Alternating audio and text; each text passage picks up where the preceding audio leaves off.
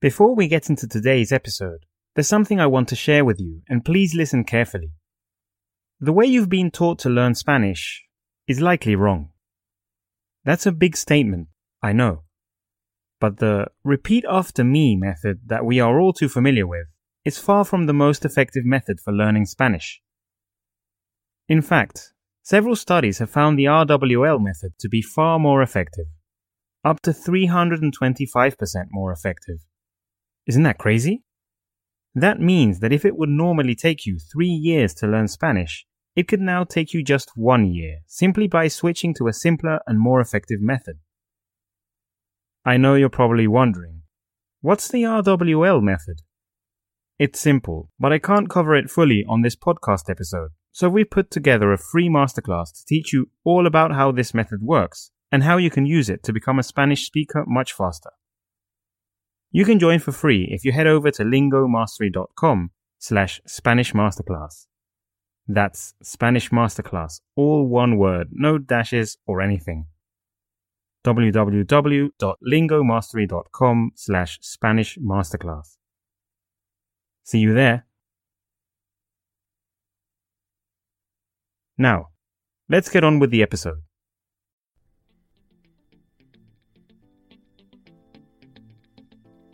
Hello and welcome to a new episode of the Learn Spanish with Stories podcast by Lingo Mastery. I'm Anthony, and in each episode of this program, we help you learn Spanish through the use of amazing true stories about Latin America. This podcast covers a wide range of subjects, varying from the incredible adventures to be found in the Amazon rainforest to the realities of the humanitarian crisis occurring in Venezuela, including past, present, and future events that involve the Latin region. Our goal? To use the power of reading while listening and storytelling to boost your language skills. Remember, you can head over to podcast.lingomastery.com where you can find the transcript of the episode, including an English translation. In this episode, we are going to tell a tale of heroism, of sacrifice, of the sheer human desire to survive. A story that was so shocking and powerful in its time that it spawned an immense number of books and films. What I'm talking about are the events which took place in the South American mountain range of the Andes on October 13, 1972. Piloted by an inexperienced co-pilot and in the midst of terrible weather, a Uruguayan rugby team was set to arrive for a league game in Santiago, Chile. But fate had something much worse in store for them. A horrific crash, the sinking feeling that rescue was not coming, a disastrous avalanche, which killed several survivors, and the terrifying realization that, with no food, the only solution was to eat. Well, it may be better if you actually listen to the story before we go into details. This is episode 8 of our Learn Spanish with Stories podcast, The Tragedy of Los Andes. Please be aware that this tale is entirely inspired by the true events surrounding Uruguayan Air Force 571's crash in the Andes mountain range, and that all names used are the real identities of the victims and survivors. Also, a warning, this story contains strong themes. With all of that said, get ready for the story. Episodio 8. La tragedia de los Andes. Las tragedias aéreas usualmente son un evento terrible. Un suceso que generalmente es evitable, pero que nadie jamás está esperando al despegar un avión. El accidente de un vehículo aéreo suele dejar numerosas víctimas, ya sea por la gran altura a la que suceden, por la explosión del combustible de aviación, o la caída de la aeronave sobre zonas residenciales. En fin, es algo que puede cobrar muchas vidas. La explosión del Hindenburg en 1937, el choque de aviones en Tenerife en el 77 y la desaparición total del vuelo 370 de Malaysian Airlines y sus 239 pasajeros en el 2014 son solo algunos de los terribles eventos aéreos que han ocurrido a lo largo de la historia y que nos han marcado de una forma terrible. Pero hay un evento aéreo que quedará para siempre en la memoria de los suramericanos y quizás del mundo entero. el accidente del avión 571 de la Fuerza Aérea Uruguaya. Algunos conocen este evento como el Milagro de los Andes, pero a otros les parece un poco romántico este título. Por más que hubo un final feliz para muchos, no puede negarse que fue sumamente triste y desolador que 29 personas hayan perdido la vida en una situación tan inhumana y por un error totalmente evitable. La historia de esta triste tragedia comienza con la introducción de los involucrados, el club uruguayo de rugby llamado Old Christians Club. Fundado en el año 1962 en una escuela católica privada, el club no tardó en ganar sus primeros títulos y obtener relevancia en el mundo del deporte. Tras solo 6 años ganaron su primer campeonato uruguayo y en el año 1970 repitieron este logro. Por esta razón, comenzaba una rivalidad con un equipo de origen británico, con sede en Uruguay, el Old Boys Club. Ambos clubes habían decidido jugar su enfrentamiento superclásico de 1972 en la capital de Chile, Santiago, para darle un toque más interesante a esta exhibición y quizás ganar unos nuevos fanáticos. El presidente del club, emocionado por este evento, decidió que su plantilla volaría a Chile en un avión de la Fuerza Armada Uruguaya, confiando en que esta sería la manera más segura de transportar a los jugadores a su destino. El vuelo sería piloteado por el experimentado coronel Julio César Ferradas, quien, inocentemente y sin imaginar las consecuencias, escogió ese día para invitar de copiloto al teniente coronel Dante Héctor Lagurara. Este último, si bien había piloteado antes, no tenía la experiencia de volar a través de las difíciles condiciones de los Andes. 40 pasajeros y 5 tripulantes partieron del aeropuerto principal de Uruguay, el Aeropuerto Internacional de Carrasco. 10 de los pasajeros eran personas que habían sido invitadas, incluyendo familiares y amigos cercanos de los jugadores. Eran casi todos jóvenes, llenos de emoción por una nueva experiencia que los llevaría a conocer un nuevo país, donde quizás se llevarían la gloria de una victoria contra su gran rival del deporte. Pero sus vidas cambiarían de rumbo para siempre, tras lo que sería una de las más tristes tragedias de avión en toda la historia. Una tormenta de nieve los golpeó apenas llegaron a los Andes. Era una ventisca con nieve, la cual arrojaba el avión de lado a lado, y los obligó a aterrizar en Mendoza, Argentina, muy lejos aún de su destino. Allí pasaron la noche y esperaron a que mejoraran las condiciones al día siguiente. Tras esperar hasta la tarde del día 13 de octubre, el piloto decidió partir, y pronto estaban en el aire nuevamente. No tomarían una ruta directa de Mendoza a Santiago, debido a que el avión no era para vuelos de mucha altitud, por lo que tomaron un camino más largo que pasaba por el Paso del Planchón, una zona de baja altitud que conecta Argentina con Chile. Este no fue el gran error del piloto, pues fue una estrategia acertada. Más bien lo fue el decidir ese día que su copiloto inexperto, Lagurara, tomara las riendas del avión y lo piloteara. Mientras los jugadores se divertían con emoción dentro del avión, los pilotos se esforzaban para entender su ubicación exacta, ya que la niebla y las altas montañas a su alrededor no permitían visibilidad alguna. Se comunicaban por radio con Curicó, una ciudad chilena cercana, y Lagurara confiaba en que pasarían Curicó en 1 minuto la última vez que se comunicaron con los chilenos. No fue así. Ambos pilotos habían equivocado totalmente de ubicación, y estaban a más de 10 minutos de Curicó, aún atravesando las montañas. Pero era muy tarde. Lagurara comenzó a descender, habiendo además girado el avión muy poco para evitar las montañas. Una durísima turbulencia los golpeó, sacudiendo a todos los pasajeros y causando algo de pánico.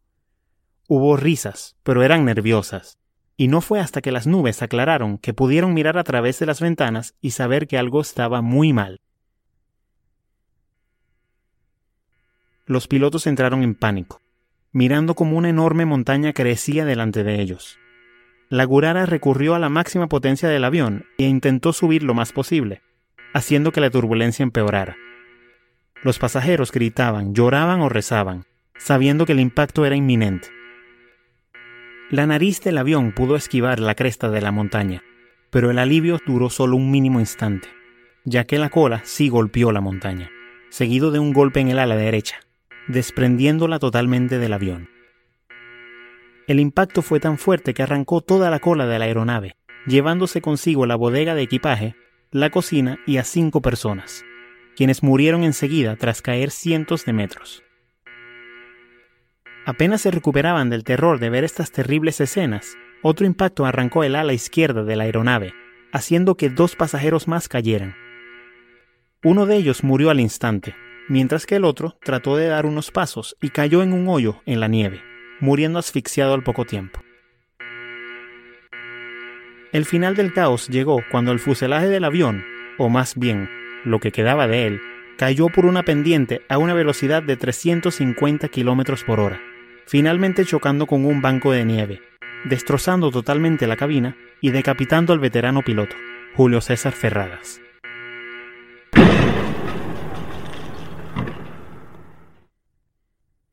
«38 personas sobrevivieron al choque, pero nadie estaba ileso. Había pasajeros con fracturas de ambas piernas, otros heridos por esquirlas, algunos más con contusiones por fuertes golpes en la cabeza.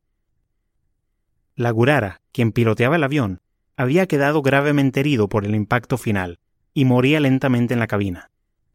Los gritos de terror y agonía hacían eco dentro de lo que quedaba de la aeronave, y el frío comenzaba a acechar. Algunos de los jugadores se quedaron paralizados, pero rápidamente hubo otros que tomaron el control de la situación, demostrando valentía y madurez en un momento tan horrible. Roberto Canessa, quien era estudiante de medicina, se unió a Gustavo Cervino, otro futuro médico, y ambos comenzaron a tratar a los heridos.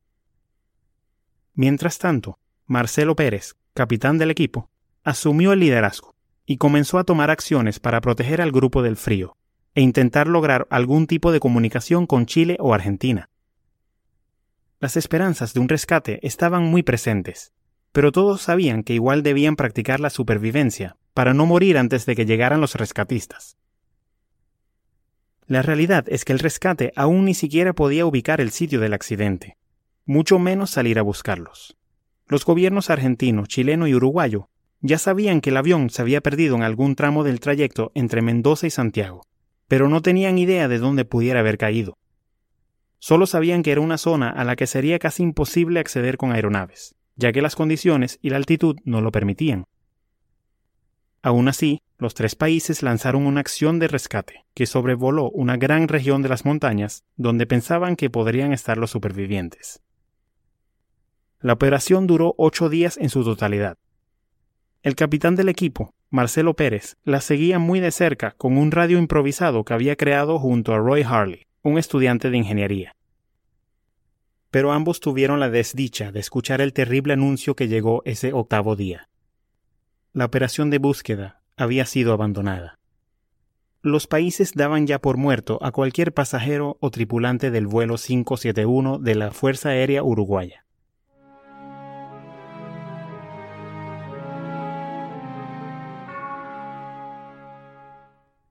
Cinco personas más murieron mientras esperaban rescate durante esos 8 días, incluyendo a la Gurara, que sucumbió a sus terribles heridas.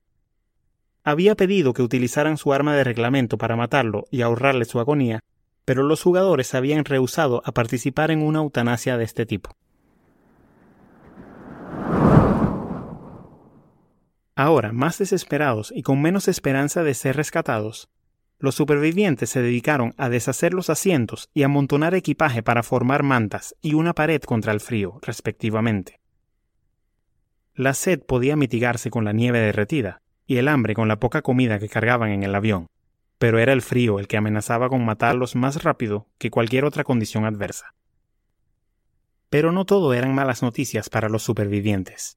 El jugador Nando Parrado, quien tomaría suma importancia más adelante, se despertó de un coma en el cual había caído tras golpearse durante el impacto, y pudo colaborar con los demás. Era alguien que había perdido mucho, demasiado, con este accidente. Su madre y hermana también iban en el avión. Su madre había muerto durante el accidente, y su hermana murió de sus heridas pocos días tras el despertar de Nando. Aún así, el joven no perdía las ganas de vivir. Quizás, más bien, tenía más ganas de vivir, por la memoria de sus dos mujeres amadas. Pronto, se unió a su capitán, Marcelo Pérez, y a Roberto Canessa, el médico improvisado que tenían los supervivientes, y comenzaron a planear sus próximas estrategias. De hecho, Nando ya tenía en mente una idea que a los demás no les gustaba para nada. Quería salir en búsqueda de ayuda él mismo. Los días, obviamente, siguieron pasando sin ninguna novedad.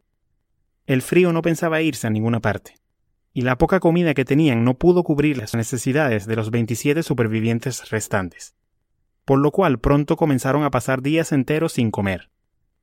El clima y la roca hacían que la región fuera totalmente inhóspita, sin ningún tipo de vegetación o animales que pudieran ayudarlos a saciar su hambre. Intentaron comer el cuero y el relleno de los asientos, pero solo los hacía enfermar. Una idea terrible pero necesaria comenzó a esparcirse por el grupo. Inició como un susurro, hablado en momentos de frustración, pero pronto se convirtió en un debate grupal. No podemos hacerle eso a los difuntos, gritó uno de los jóvenes. Dios jamás nos perdonaría, vociferó Liliana, la única superviviente femenina, quien protegía a los jóvenes como si fueran los hijos que había dejado en casa. Nos condenaremos nosotros mismos al infierno. Pero el rescate no llegaba, y ya los supervivientes comenzaban a mirar con desesperación a su única posible fuente de calorías: los cadáveres de las víctimas del accidente. Sí, esto no es algo fácil de escuchar, pero los supervivientes del avión 571 de la Fuerza Armada Uruguaya no tuvieron otra opción que consumir la piel, carne y finalmente los órganos de los muertos por la tragedia. El joven Canessa dio el primer paso, habiendo ya tenido que mirar cadáveres en su carrera de medicina. Utilizando un vidrio afilado que había formado parte del parabrisas de la aeronave, hizo el primer corte y comió una tira de carne humana. Pronto, casi todos los demás se unirían, algunos tratando de no vomitar o romper en llanto. Era una experiencia horripilante, saber que consumían a los que alguna vez fueron sus amigos o los familiares de estos, pero era inevitable. Los únicos cuerpos que quedaron ilesos fueron los de la hermana y la madre de Nando Parrado, a quien todos respetaron hasta el último instante. Pero estos cuerpos mantuvieron a los supervivientes con vida, protegiéndolos de una muerte prematura y agonizante por inanición. Además, habían hecho un pacto: quien muriera podía ser consumido. Ningún cuerpo sería comido contra su voluntad. No sería hasta el día 17 que llegaría la siguiente tragedia, la cual destrozaría los ánimos de los que quedaban. La noche del 29 de octubre, solo un par de supervivientes pudieron escuchar la avalancha antes de que los golpeara, revolcando el fuselaje del avión y hundiéndolos en una ola de nieve pesada.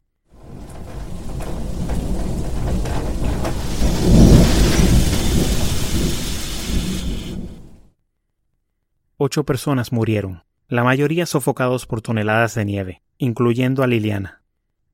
Poco antes de morir, le había dicho a su esposo, también un superviviente, que quería tener otro hijo cuando volvieran a casa, habiendo visto lo frágil y fugaz que podía ser la vida. También murió el capitán Marcelo Pérez, que había liderado valientemente al grupo. Lo encontraron sofocado, sus ojos y boca abiertos de par en par con una mirada de terror. Fueron las dos muertes que más golpearon al grupo, que sufría de una moral excesivamente baja y esperanzas casi nulas de sobrevivir esta historia.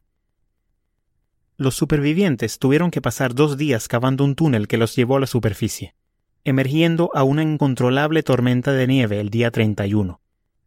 Esto los forzó a quedarse encerrados en el mínimo espacio del avión por otros días, teniendo que comerse a sus compañeros sofocados para sobrevivir.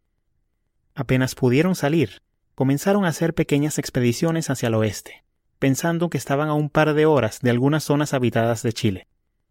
Esto era un error causado por los comentarios hechos por la Gurara antes de morir. En realidad, los asentamientos más cercanos a ellos estaban a varios días de caminata a través de peligrosas montañas. El día 15 de noviembre, ya más de un mes después del accidente, una expedición de supervivientes encontró la cola intacta de la aeronave, junto con una pequeña cantidad de comida, cigarrillos y el radio del avión. Pensaron que podía funcionar, pero tras haber perdido numerosos días intentando hacerlo funcionar con baterías que habían hallado, supieron que esto era una pérdida de tiempo. 3 supervivientes más murieron en estos días, incluyendo al famoso superviviente que prefirió morir que consumir carne humana, Numa Turcati. Carlitos Pérez, quien había aprendido a coser de niño, comenzó a hacer un saco de dormir con los materiales del avión, sabiendo que este era uno de los elementos que faltaban para poder hacer una verdadera expedición que los sacara de allí. Fue un éxito total su creación. Por esto, el día 12 de diciembre, tras haber esperado que mejorara el clima, el trío de Nando Parrado, Roberto Canessa y Antonio Vicintín, o Tintín como era llamado, partieron hacia la cima más alta de la montaña para saber hacia dónde se encontraba la ayuda que los sacaría de allí. No tenían experiencia en escalar, ni equipo para esta actividad. Carecían de mapas y brújulas, pero el instinto de supervivencia los mantuvo vivos, junto con el saco de dormir de Carlitos Pérez. Esta primera expedición solo los llevó hasta la cima de la montaña, y no más allá, ya que se percataron de que los apenas 3 días de comida que habían almacenado no eran suficientes para salir de las montañas. Vicintín decidió regresar para no agotar los alimentos, pero Parrado y Canessa siguieron adelante, los dos jóvenes con distintas filosofías, pero una meta en común: vivir. Puede que estemos caminando hacia nuestras muertes, pero prefiero ir a encontrarme con ella que esperar que llegue a mí, fueron las palabras de Nando Parrado, sus ojos llenos de determinación. Tú y yo somos amigos, Nando, le respondió Canessa. Hemos pasado por mucho, ahora vamos a morir juntos. Como 2 guerreros de antaño, lucharon en contra de los elementos, superando temperaturas que llegaban a los menos 30 grados centígrados de noche, atravesando nieve que les llegaba a la cintura, buscando caminos improvisados a través de piedras a varios kilómetros de altura. Sabían que al menos 14 personas más esperaban por ellos en el sitio del accidente, y morirían si no lograban su cometido. Su valor y paciencia tuvieron frutos, finalmente, al 9º día de haber partido. Habían visto ríos, fogatas apagadas y algunas vacas domesticadas. En algún lugar cercano había seres humanos. Ese último día finalmente lograron ver también a unos hombres, cabalgando del otro lado del río. Gritaron y llamaron, logrando finalmente captar la atención de uno de los hombres. El sujeto hizo señales de que volvería al día siguiente, y los 2 jóvenes no pudieron obtener más respuestas. Por suerte, el siguiente día sí volvió. El río no les permitía encontrarse frente a frente ni hablar, pero Nando le hizo llegar una nota que decía todo lo que necesitaba saber. Somos del avión uruguayo que cayó en las montañas. Tenemos 10 días caminando y 14 personas esperándonos. Necesitamos comida. Por favor, nos tienes que ayudar. ¿Dónde estamos? Sergio Catalán, el jinete, les hizo una señal de entendido y rápidamente se fue, hablando con sus compañeros. Uno de ellos había seguido de cerca el accidente en las noticias, pero nunca pensó que hubiera supervivientes. Lanzaron comida a los 2 jóvenes desde lejos, y luego Catalán cabalgó por 10 horas para encontrar ayuda, transmitiendo este mensaje a otro jinete, quien regresó con un grupo a buscar a Nando y Canessa. Catalán finalmente llegó a una estación de policía y, por fin, ese día 22 de diciembre, el mensaje llegó desde Santiago. Tenemos la ubicación de los supervivientes del vuelo 571 de la Fuerza Armada Uruguaya. Envíen helicópteros. Mientras tanto, los demás supervivientes temblaban, hambrientos y deshidratados en el fuselaje. Muchos ya daban por muertos a Parrado y Canessa. Era el final, ya que estos 2 eran los más fuertes de cuerpo y voluntad. Lo que no sabían los supervivientes era que sus 2 amigos, 2 héroes, habían caminado 38 kilómetros en esos 10 días para salvar sus vidas. De repente, y sin esperarlo, lo escucharon en el radio improvisado que habían utilizado desde el principio de toda la experiencia. Nando y Roberto habían llegado con vida a la salvación. Venía el rescate. 14 supervivientes lloraron, se abrazaron y corrieron a vestirse, peinarse y cepillarse los dientes. Era el día más importante de sus vidas, y no iban a recibirlo sin estar de punta en blanco.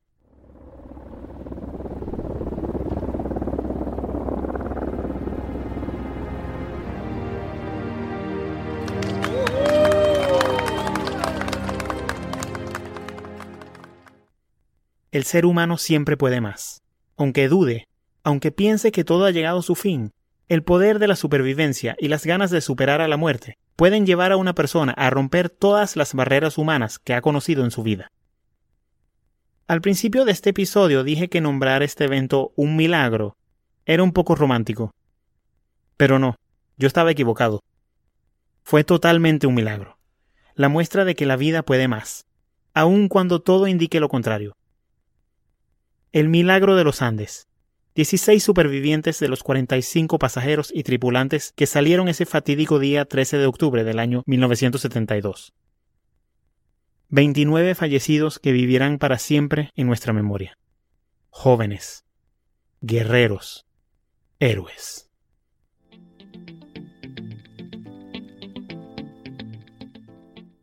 This has been the 8th episode of the Learn Spanish with Stories podcast, La Tragedia de los Andes. Did you feel the terror of the survivors as they braved each and every challenge? Are you in awe of their heroism and sheer will to survive? The following is a section of questions for you to test your knowledge on the story, to make sure that you've understood everything. Are you ready? Let's start. Question 1. ¿Cómo se llamaban los dos supervivientes que partieron en busca de ayuda? Question 2. ¿En qué ciudad se iba a llevar a cabo el partido de rugby por el que inició el vuelo? Question 3. ¿Cómo se llamaba el equipo de rugby de los jóvenes? Question 4. ¿Cuántos pasajeros había en el avión inicialmente y cuántos sobrevivieron? Question 5. ¿Cuál evento terrible ocurrió a los 17 días del accidente, matando a 8 personas más? Got any idea what the answers are? Let's hear them now. Answer for question 1. ¿Cómo se llamaban los dos supervivientes que partieron en búsqueda de ayuda? Se llamaban Nando Parrado y Roberto Canessa. They were called Nando Parrado and Roberto Canessa. Answer for question 2. ¿En qué ciudad se iba a llevar a cabo el partido de rugby por el que inició el vuelo? En Santiago, la capital de Chile. In Santiago, the capital of Chile. Answer for question 3. ¿Cómo se llamaba el equipo de rugby de los jóvenes? El equipo se llamaba Old Christians Club. The rugby team was called Old Christians Club. Answer for question 4. ¿Cuántos pasajeros había en el avión inicialmente y cuántos sobrevivieron? Había 45 pasajeros y sobrevivieron 16. There were 45 passengers. 16 survived. Answer for question 5. ¿Cuál evento terrible ocurrió a los 17 días del accidente, matando a 8 personas más? Ocurrió una terrible avalancha. A terrible avalanche took place. Now, time for the summary of the story. On October 13, 1972, a plane with 40 passengers and 5 crew members set out from Montevideo, Uruguay, to Santiago, Chile, for a rugby match between Old Christians Club and Old Boys Club. Shortly after a forced stop in Mendoza, the plane took off again, piloted by inexperienced Lieutenant Colonel Lagurara, and crashed in a remote, inaccessible region of the Andes mountain range. 11 people died in the initial accident, and 18 more would go on to die due to the terrible conditions the survivors had to endure, including having to resort to cannibalism. Finally, 72 days after the horrific events, 2 of the survivors, Roberto Canessa and Nando Parrado, made it to an inhabited area of the Chilean countryside, finding help that would manage to contact the Chilean government and send them rescue. This story has been the subject of many films, documentaries, and books. There is even a tour that can take you to the crash site. A tale of heroism and survival. The Miracle of Los Andes. Thank you for listening to our Learn Spanish with Stories podcast. This has been the 8th of many episodes, and we plan to continue providing you with incredible stories about the fascinating region of Latin America. Please subscribe to our podcast on iTunes, Spotify, or whatever platform you are using to stay updated on the latest episodes. And don't forget to leave us a review if you loved it. Finally, I'll remind you that you can find all of these episodes with transcripts and English translations on podcast.lingomastery.com. That's podcast.lingomastery.com. See you in the next episode, Spanish learner.